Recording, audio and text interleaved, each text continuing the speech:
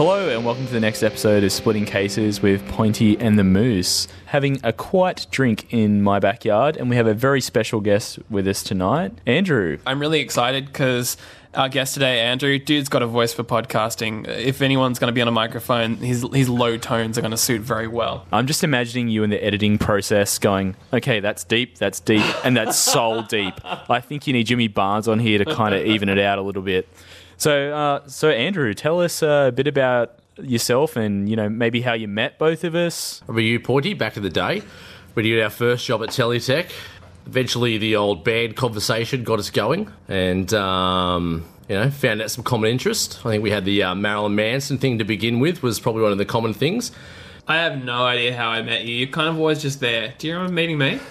I remember hearing a few stories about you because I remember when Pointy first met you and you both had the very common theme of the UMI Tim Rogers thing going on. And Pointy told me a lot about you and he was quite pumped that he met, I guess, a UMI Tim Rogers kindred spirit, Nice. A faithful. A disciple, if you will. A Rogers disciple. Hey, what are we here to talk about? I think we're here to talk about Grinspoon.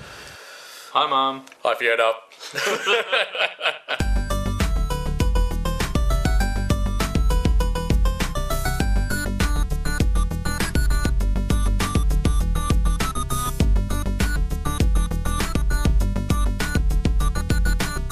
So Andrew is a big fan of Grinspoon, and I can definitely attest to his commitment over the last 10 or so years that we've known each other. Yep.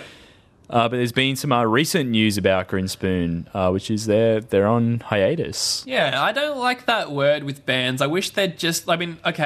I wish they'd just say broken up, but I guess if you say broken up, you're kind of locked into that and you can't come back. But you get some sort of hope for the fan when they say hiatus. Hiatus, they could come back.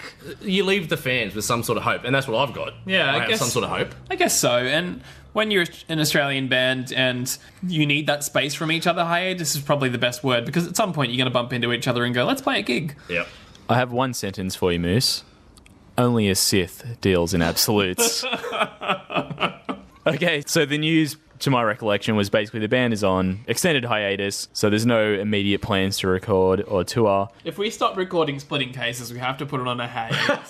Oh, yeah, totally. I don't see a point where I'm not going to sit and, drink beer, but if we ever have to stop for any particular reason, that's what we're doing. Maybe there can be a black market Splitting Cases where it's dodgy recordings of us just talking at the pub or something. I thought that's what we're doing.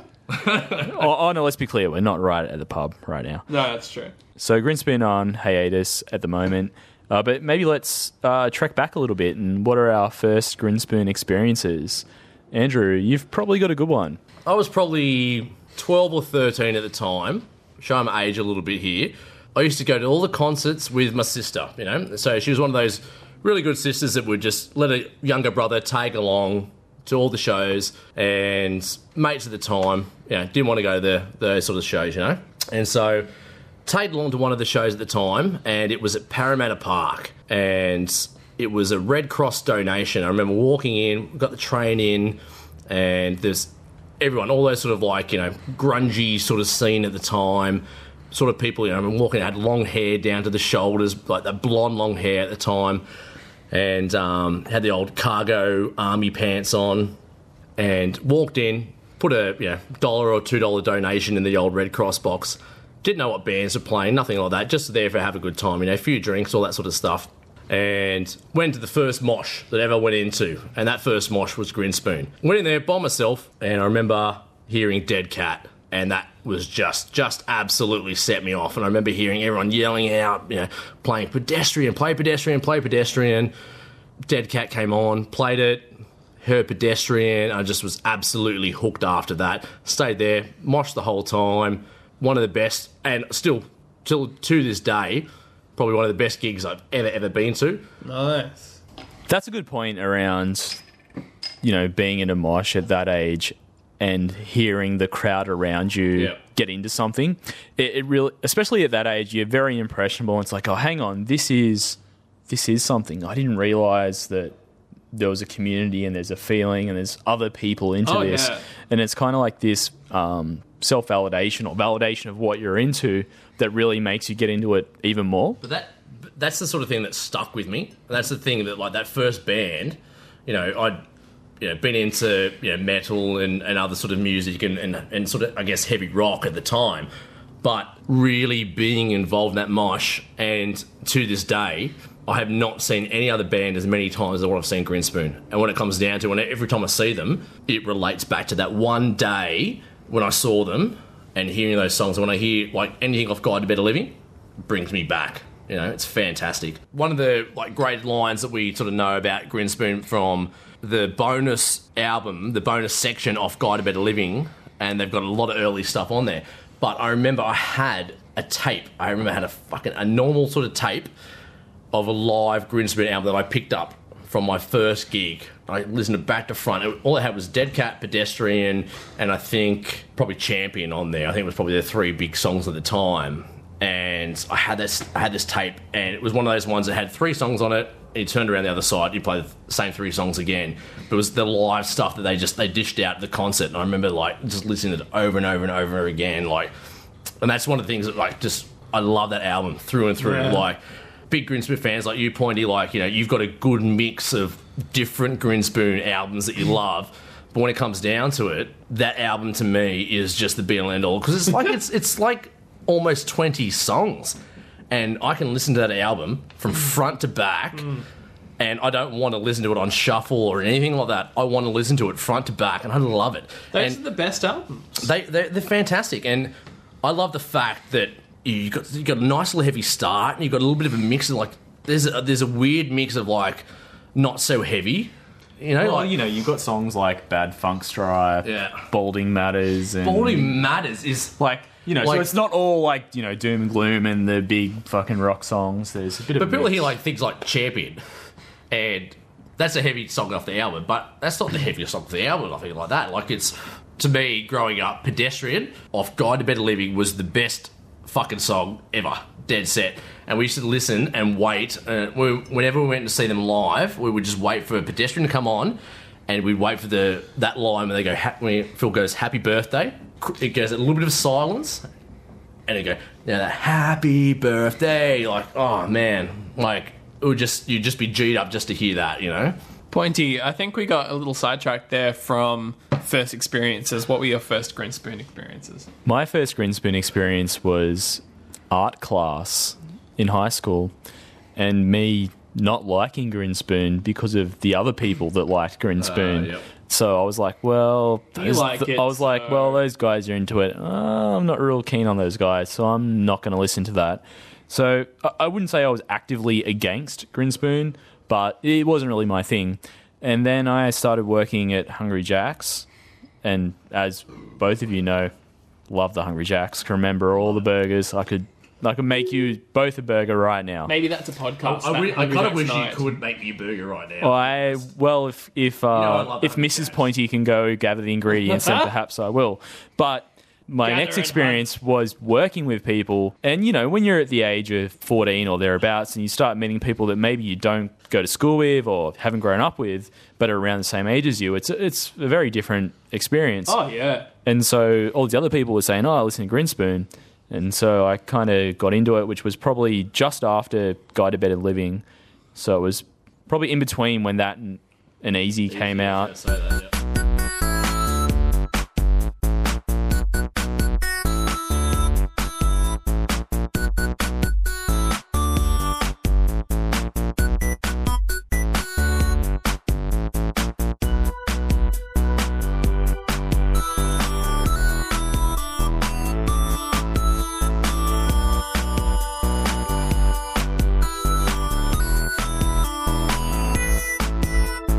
So I really got into both of those albums, and yeah, have been a fan ever since. And a lot of people have sort of shit on the band or had negative things to say along the way. But I think sales show like how good they are. Like, honestly, like, if you look at, I think the last 2 albums, I think the album before last went gold, but every other album before that hit platinum.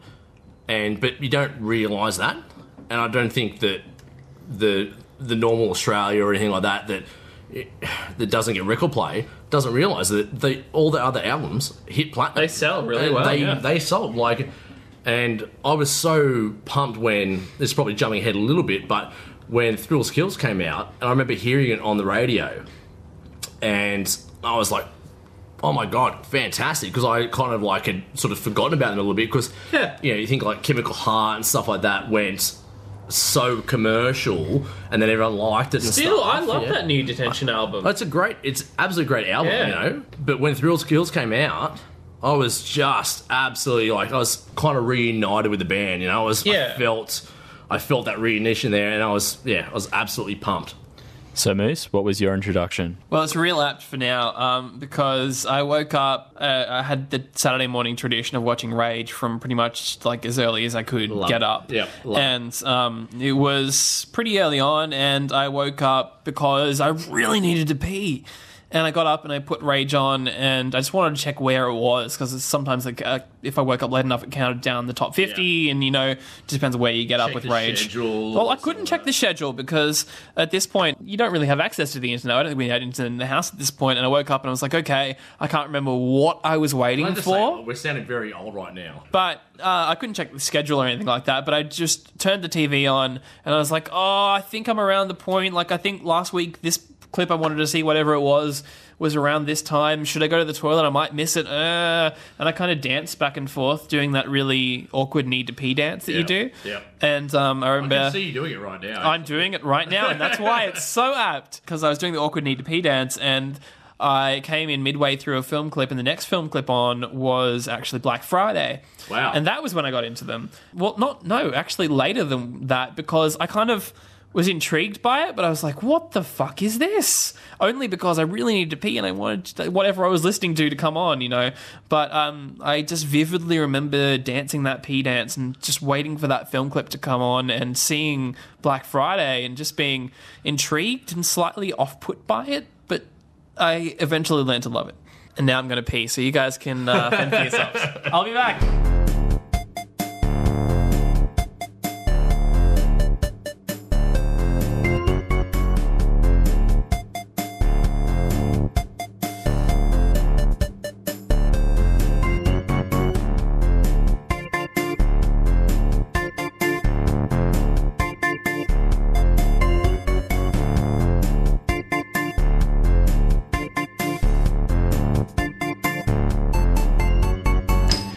Okay, so I think we had a pretty good chat about Guide to Better Living, and so Easy was probably a little bit of a departure from Guide to Better Living, but maybe not a major one. It was interesting though. Like, it was an interesting album compared to that, because I don't think there's ever been an album that's been anything like Guide to Better Living. There's not been an album like that, and I think that's probably why I've hung on to that album so much. People sort of get onto that next album or something like that, and I think you, Pointy, that you introduced me to so many different albums, and you introduced me to like a couple of the other sort of like, EPs and stuff like that. Talk about like Liquor Bottle Cozy and stuff, and you and I both love Freezer. That's a fantastic song, and I like the album stuff, but the live version, can't get enough of it. Absolutely can't get enough of it. And when it comes down to it, Grinspoon live anywhere, I'll go 100% will go and see it. So Easy probably did have some songs that were probably a bit more, I don't know if this is the right description, but maybe a bit more rock than what was on Guide to Better Living. Yeah, I reckon so. I reckon so. And it was a bit softer sort of rock compared to Guide to Better Living. I'm trying not to jump too far ahead here, but Pointy, when you and I saw Grinspoon at Nelson's Bay. Or Nelson Bay, as it's actually called. Sorry, Nelson Bay. Well, it was named after Nelson, so it's kind of Nelson's Bay. He has a bay. Haha. I hadn't seen Grinspoon in, I don't know, maybe a couple of years, maybe, let's say, under 2 years, and Phil came out. And Phil came out with bleach blonde hair, like original Phil. And it might sound dumb to everyone out there that's, might not appreciate Phil when, probably before Guide to Better Living, Phil came out with bleach blonde hair like he was originally. And I felt I was there back in the day. Because I saw Phil with Grinspoon when Guide to Better Living happened, and They were making their record deals and stuff like that. But seeing Phil with this bleach blonde hair, for me, made it feel like old school. And hearing these old school songs was absolutely fantastic. I remember you, Pointy, made your way back in the mosh probably 3 or 4 times because you got kicked out. Yay. And I remember you getting kicked out. We made some good friends in the mosh, but I remember you getting kicked out and you were back in. You got kicked out, you got made your way back in. I'm persistent. You are persistent. You are persistent. That gig, to me, because it was a free concert, and we got a lift down with my girlfriend at the time, and that was just an absolutely fantastic concert, because to me, going to see like Grinspoon play a free concert, and they were hired by the Nelson Bay Football Club, and it was a free gig basically they do because they were hired by the football club, so we paid a little bit of an entry and paid for a bit of food or something like that during the gig. And it was one of the greatest gigs. It was absolutely fantastic. It was like Phil basically when he came back after his debacle with the ice problem.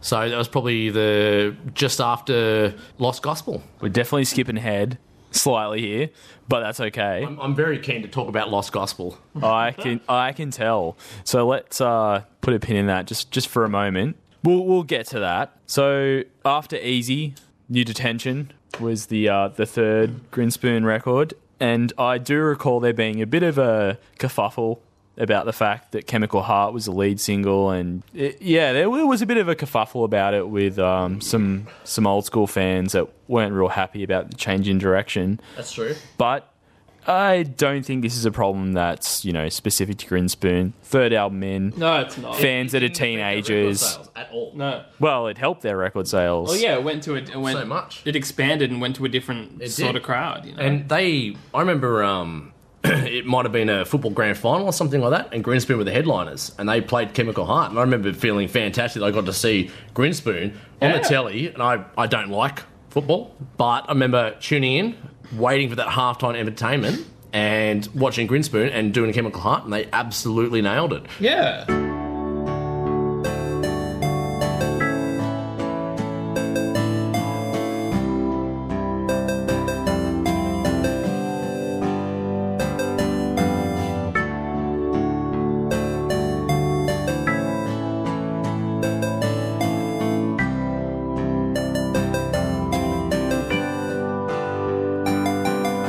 That's what I love about Grinspoon. They're the same band, and there's, one DVD out of theirs, and watching that and watching them all and interacting with them all in that DVD, and they're all the same band that I saw from that very, very first time, just makes you feel fantastic. Yeah. And I think I said it before, but it's the band that I've seen the most out of anyone else in the world, like out of any other band that's ever toured, and to this day, I will still go and see them over anyone else. So I reckon that's absolutely fantastic that they've never changed their lineup. Mm.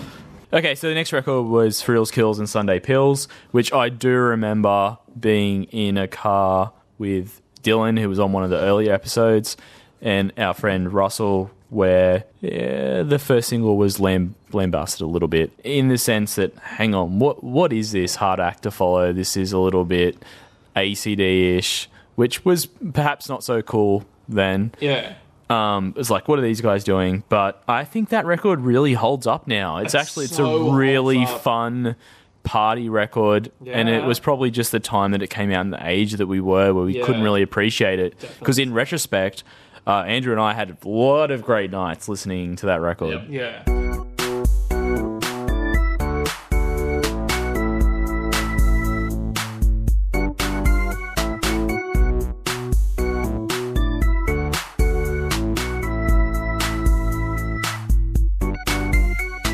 That album, and if you compare it to the other albums, it is consistent front to back, like music-wise, everything like that. The songs front to back suits that album, Yeah, it's great. And it is a perfect album, and that's basically the album that got me back. Well, not that I lost my Grinspoon factor, but There's a level of involvement that you have with the band. That I heard it on the radio, and I felt proud that this album was on the radio. This songs was on the radio, and I honestly felt fantastic for them, and I felt like I was kind of like a part of it. Yeah. The fan from back in the day that heard the album, they heard it on the radio first, and good on them for being on the radio at the time, you know, like for making it that far. That personally, I don't listen to radio. I'm probably the most out-of-depth person from the world, like, you know, I don't know what's going on with the news and things like that, but hearing that at the radio at the time and just happened to be in somebody's car driving around Newcastle. I was in King Street. I remember the exact point where I was. I was in King Street, and I remember hearing Thrills Kills on the radio, and I remember going out and buying the album straight away after that. That's funny. I was definitely on Hunter Street when we were all in the car together, like me and Russ and Dill. Oh, we weren't in the car together then. Definitely not. I think we didn't even know each other at that point. At that time, I had a mini disc player. So You used to be mad on the mini disc. I was a mad mini disc person. Like, I was probably the person that was like trying to get mini disc into the normal sort of society sort of thing. You know? Yeah. I was like, it's going to be the next big thing. you know? Everyone needs to have a mini disc. That's right. But He also had a bunch of laser discs as well, but he doesn't talk about that. I didn't have the laser disc. But yeah, like that basically like shook me back into the Grinspoon world, and it was absolutely fantastic. Yeah, love it. I agree. I concur. And the next record was Alibis and Other Lies, and I do recall actually buying the single for Black Tattoo, which was the first single off that record, on the way to your place. I think you bought it for me though, didn't you? Yeah, I do think so. And we got to your place, and I think you were living in Mayfield at that point. And yeah, maybe really good we track. bought it and had a couple of drinks and maybe threw something over the balcony. I don't know. I think we probably had many a drink, but you have constantly known, which is fantastic about you, have known the albums that, you know, I've wanted to listen to. And when you bought that for me, it was my birthday and you came around, we had a couple of beers, and getting that album and hearing it was fantastic, because at the time, you know, didn't have a lot of money to go and buy some records or something. I remember you, Pointy, brought that album around and sitting out the balcony and having a couple of beers and just absolutely cranking that and really pissing off the neighbours. Like, really pissing off the neighbours. Well, that's what all good rock music should do. Yeah, I was going to say that's good music to piss off the neighbours with, and that's a test of a record. Yep. But that album, like, honestly is probably one of the ones that I still listen to this day, and I sort of go, fuck, why didn't I listen to it more? Why haven't I listened to this more? You know, like, There's still time. you know, like, I still get a lot out of that album. It's one of those things. I still keep going back to the original Grinspoon stuff, which is kind of weird. And I listen to like some of the latest stuff, and I'm like, wow, like I'm finding stuff still from it, you know. And that's one of the reasons why I love Grinspoon, because you know, it's got something for me, and I'm sure it's got something for everyone else that listens to it, you know, but maybe not as much as what I tend to find from it.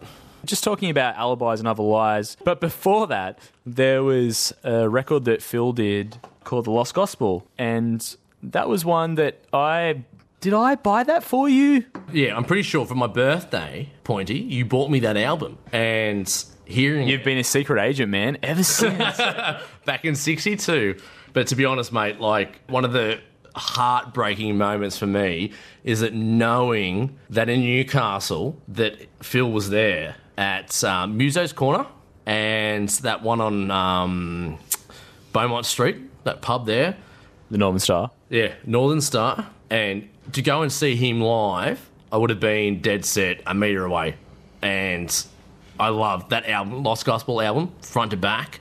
I think it's absolutely fantastic. I think the stigma that came around from it, from where, you know, everyone went, oh, he was so sneaky about going and doing that and doing this album and stuff behind the rest of the band's back. But he wasn't doing that. He was just going out and not seeking the approval from his manager. Well, from what I've read, it wasn't so much he was trying to hide it from the band, he was trying to hide it from the record label because, you know, he just wanted to go do this record without any involvement from people who shouldn't be involved, really. That's right. And I think he's like, from what I read, and, you know, this might be misconstrued or something like that, but what it comes down to, he went, I'm 29 years old or something like that. I think he said, I'm 29 years old. I don't need to go and seek approval from my manager. It's just a self-funded project. Yeah. Don't get involved. Just don't get involved. And, you know, and this album that came out, and the last song of the album, you know, is I can. yeah, I can see you staring into space. Like, Point and I have had many a night listening to this album and hearing the last song of the album and just having an absolutely pearl of a night. Just drunk, singing along, and having an absolutely fantastic night. But it's a fantastic album, and I give Phil all the credit for doing what he did. And I totally agree, but I've never actually listened to that album, which I know. Moose. Once we finish the episode, we're putting it on. Yeah. I've heard a couple of tracks here and there, and my cousin always talks about the time he went to see them and how great they were, and I think Stevie Wright's son was in that band. Yeah. And that's why he went to see them. That's right. But I've never actually fully listened to that album. Moose, I reckon that a lot of people probably listened to the album and stuff and went, "Oh, righto, it's Grinspoony," that sort of thing. But Mine was not an intentional, I'm not going to listen to it. It was just, I haven't. But I think that people that listened to it probably heard a bit of Grinspoon in it, or heard his voice or something like that, and went, "Righto, it's just Grinspoon." But there is a lot of depth behind it. That Oh, sure there is. it's completely different. It's absolutely completely different. So speaking of side projects, we've talked about the Lost Gospel, but there's also been Tadatek. Do you recall much of that, Andrew? Look, to be honest, I don't. Oh, you need to hear Kimono. I know Tadatek from. It's probably going to be an absolutely weirdest conversation, but I know Tadatek From a surfing video? No, but from like ex-girlfriends and knowing that your Mrs. Pointy, that they all loved Phil from back in the day. They were big Tadatek fans, and your Mrs. Pointy, that her older sister was a big Tadatek fan. But never listened to it though. I feel like Phil won't be upset if we say that they were pretty bad. I have never listened to them either. I will play you some later, and we'll see what you. Is this the band with Custard? The bloke with Custard from Custard? I'm not sure. I'm pretty sure it was a bloke from like he was like David McCormack. I can't answer that. I neither confirm nor deny. No. You're recording me right now. Snap. No. We could probably like continue this a little bit from seeing Phil do his solo shows. And the first time I ever saw him do solo shows, I remember just sitting there with this angst and just like absolute, just waiting, just really, really waiting, just to, like in the hope that he would do something from Lost Gospel. And when he fucking first did his song from Lost Gospel, I think it was probably the first or second song that he opened with. And you got Phil on stage at Lazot's, so you got a really nice, big stage, and you've got a crowd out there of just dinner tables. Let me tell you, pants were a thing of the past. Mate, I tell you what, that I was sitting there, and as soon as I heard Lost Gospel, I remember texting Aaron. I called Aaron. I remember hearing Lost Gospel. I remember like texting Pointy or like calling Pointy.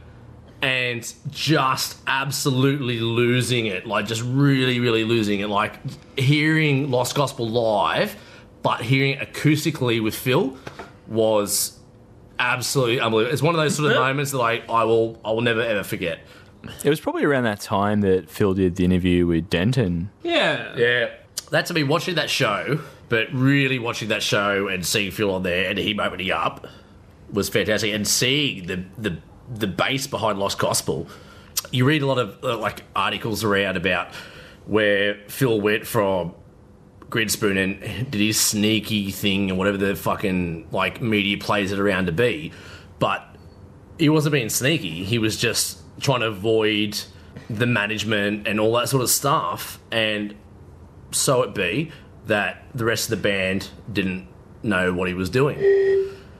And when he was on Denton, and he was absolutely candid about the ice addiction and stuff, I was speechless. I'm still speechless about it now. Like I felt that he was so open with the rest of Australia. And it was like Grinspoon don't get enough, and Phil doesn't get enough justification about how good they actually are. And seeing him on there and speaking that candid, I don't think that Australia got really where he was coming from. That ice addiction and all that sort of stuff that he was really going through at that time. I still remember the whole conversation he had with Denton through this time. Like, that's how much I fucking love him. Like, through this time. Like, he was so open and talking about this ice addiction and talking about how he felt that he was being a bit dodgy to the rest of the band and being a bit candid and stuff like that was unbelievable. And his wife sitting by his side is brilliant. That was fantastic. His wife sitting straight by his side and just was his rock, I guess, is the key point. Well, around that time was the time Tim Rogers did his stint on Denton as well, and talked about his anxiety issues and all his troubles as well. So it was a very similar experience for me. I was like, holy shit, this person I love and this person I think is such a fantastic performer and songwriter has gone through this thing, and he's being so honest about it and being so raw about it. Was because Tim Rogers is a very open person, and you Moose and Pointy are very big fans of Tim Rogers, and I'm not a big UMI fan, only because that I haven't given it the time of day, but you guys have got something very solid there, and he is a true artist for Australian music. Oh, totally, but he'd never been that open about certain things before, like anxiety, depression, that kind of stuff, and it was just to hear someone sit there and detail all that was amazing. I was like, wow, you are being more open than you are in your own songwriting. Yeah. Well, more transparent, I guess. Yeah.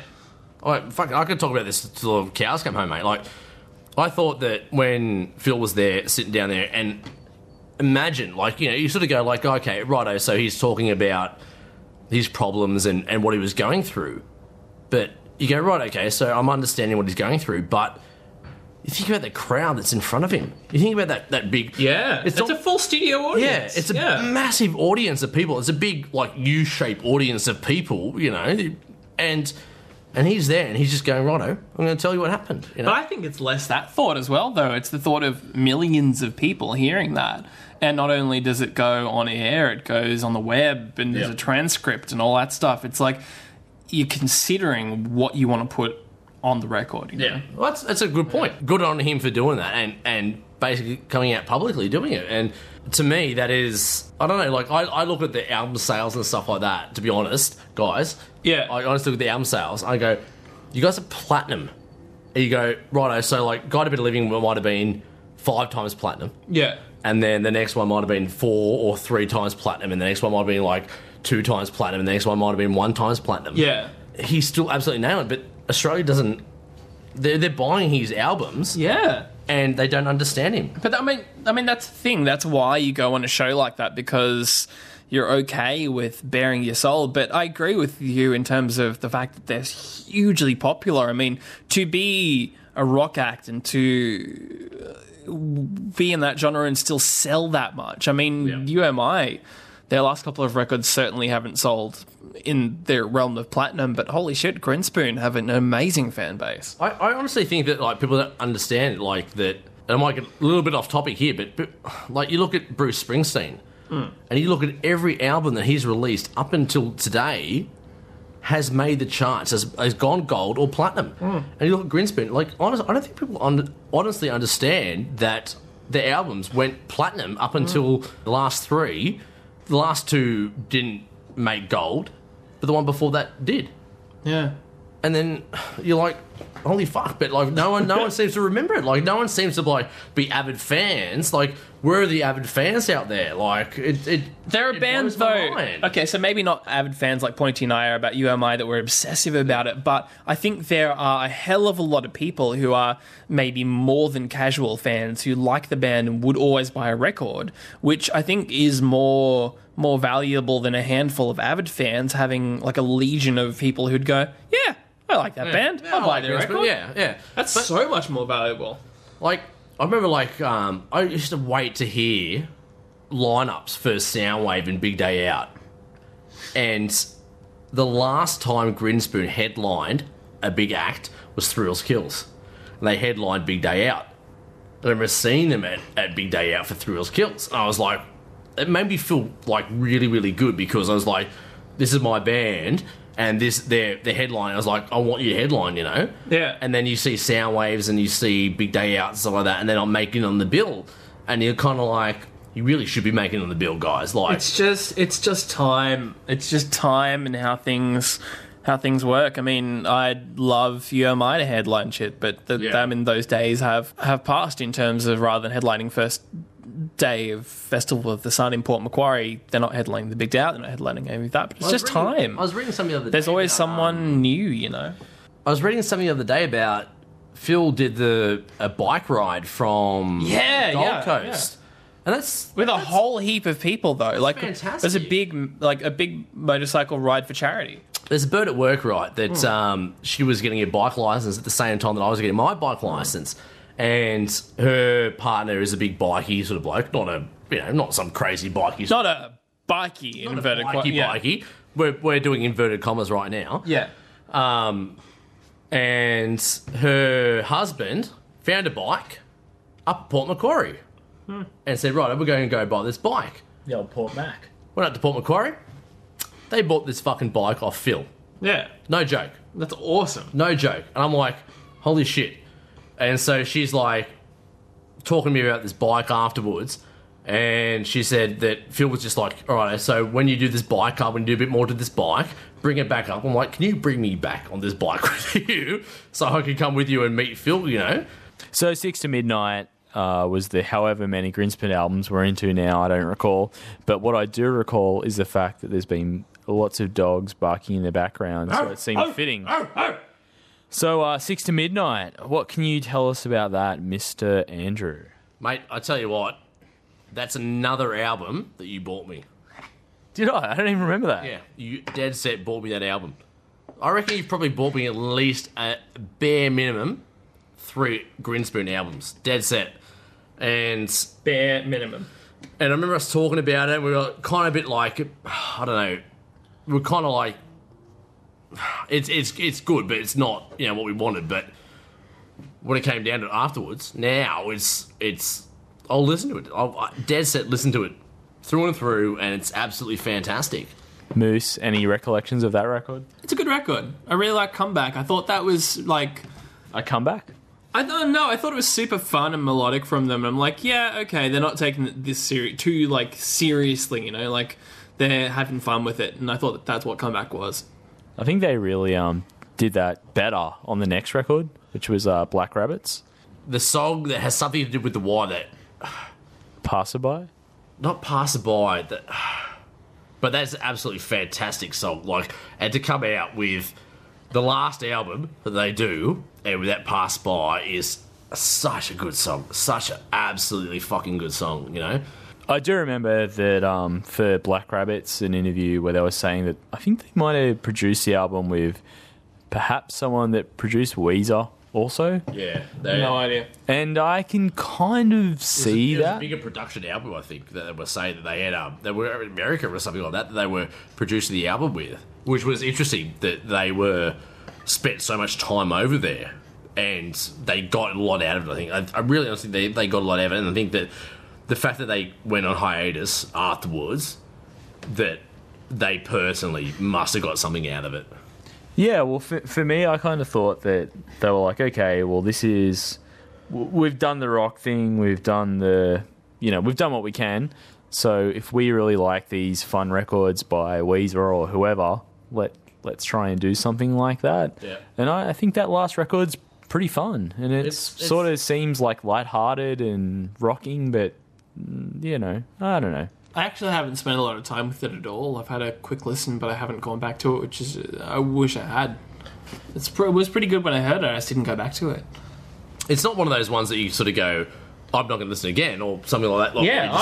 I heard it once. You haven't, yeah, and you go, it's fine, it's fine. But I tell you what, like in 12 months' time or some other month's time, you probably go and listen to it again, and you go, wow, time of life kind of thing. Yeah, and I absolutely love that about albums, man. It's probably one of my biggest things. I love knowing that I've got an album, and then you find out 2 years later, I've had this album so long, why the fuck did I not listen to this beforehand? We'll go back to favourite Grinners songs to end this off. From the early stuff for me, it's probably Repeat from Guide to Better Living. Yep.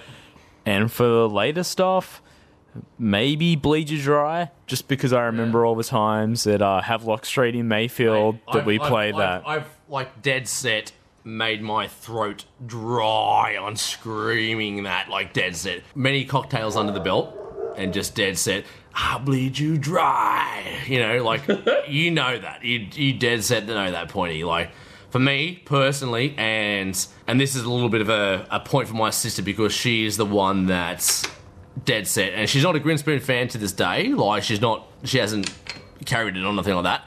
She is the one that got me into Grinspoon to begin with.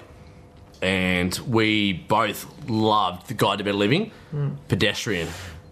Dead set. Pedestrian is one of my favourite songs to this day. I don't overdo it. I don't listen to it too much. And I thought it's not one of the ones I always put on from Grinspoon. But Pedestrian, and then hearing that, probably the second verse in there, like, when the Happy Birthday kicks in, that's, to me, is the epitome of that original concert that I went to, and I love it. I absolutely love it. And I wish I could meet Phil and fucking just share the fucking love that I've got for the band, you know? Around 2000, between 2000 and 2002, I became really good mates with a guy named Jesse from New Zealand, and we used to hang out and listen to a lot of shit and play PlayStation, and forever I can't play Tony Hawk's without thinking about that guy, but he was a huge Grinspoon fan. Love the Tony Hawk. Oh, man, like, that's another Massive Tony episode. Hawk fan. Holy shit. Yeah. Like, I swear I didn't have thumbs left what after... was everyone doing? Like, everyone at that time was, like, playing Tony Hawk, listening to good music. Yeah. Maybe getting stoned or having some drinks or something like that. Playing Tony Hawk on the PlayStation, the PS2, and it was fantastic. Yeah. Oh, shit, yeah. But this dude, Jesse... I can relate to that. I can relate to listening totally. to a zillion of Grinspoon. Yeah. Listening to so much Grinspoon and playing Tony Hawk. Yeah, totally. But this dude fucking got Grinspoon at a time when I don't think I did, and I fucking give him credit now because I totally do. And I don't know, I reckon favourite tracks purely because they're so fun, No Reason and More Than You Are. Easy.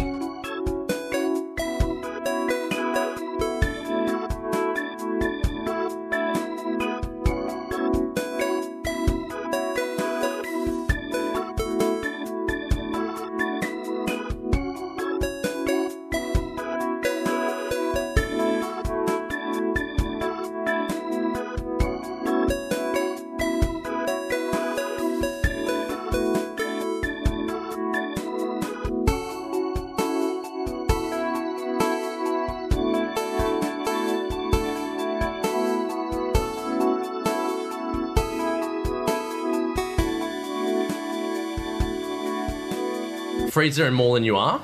Yeah. Are probably the couple of the main Grinspoons, and they're probably the couple of the songs that true Grinspoon fans shout out when you're in the mosh. They're the two songs that you really shout out. And if you're the lucky one and you hear Freezer, you're in for a show, you know. Freezer's probably one of the, I would say 100% hands down, that if there's any song I want to hear from Grinspoon live, is Freezer. Well, last year, I remember for my birthday, we went, both of our birthdays, we went to see Grinspoon, and they did play Freezer. They did. And Is that what I could... that was when you bailed at the last minute. Yeah. Is that when I accidentally ballsed up the Scuba diving. Yeah, the scuba diving with the missus' 25th birthday. Yeah. You cocked that up royally. And you missed out. Yeah, royally's the key word there. Okay, so let's wrap it up. We've had a very long, lengthy discussion, and it's been fantastic. Any parting words? My parting words are, if I could give anything, 2 key notes to everyone out there. One is that I would pay, if I could win Lotto, I would pay any money to see Guide to Better Living front to back, hands down, front to back. And then second would be to see them play Lost Gospel live. Just to see something from Lost Gospel, like one song with the band. You didn't see the band at all when they played? Didn't see the band. I've only seen Phil on his solo shows play Lost Gospel, which is absolutely fantastic, but to go to the pub where he played at would have been, I don't know, hands down, would have been probably, knowing that he was like a metre away from me, you know, I would have been a little fucking girl. Okay, thanks for listening, guys. Ladies and gentlemen out there, if you want to find us, you're going to be listening to Splitting Cases with Moose and Pointy. You can pick us up at facebook.com/splitting cases. Thanks everyone for listening. Dude Can Podcast. iTunes, Podbean, all that stuff. You know where to get it. Check it out. Check it!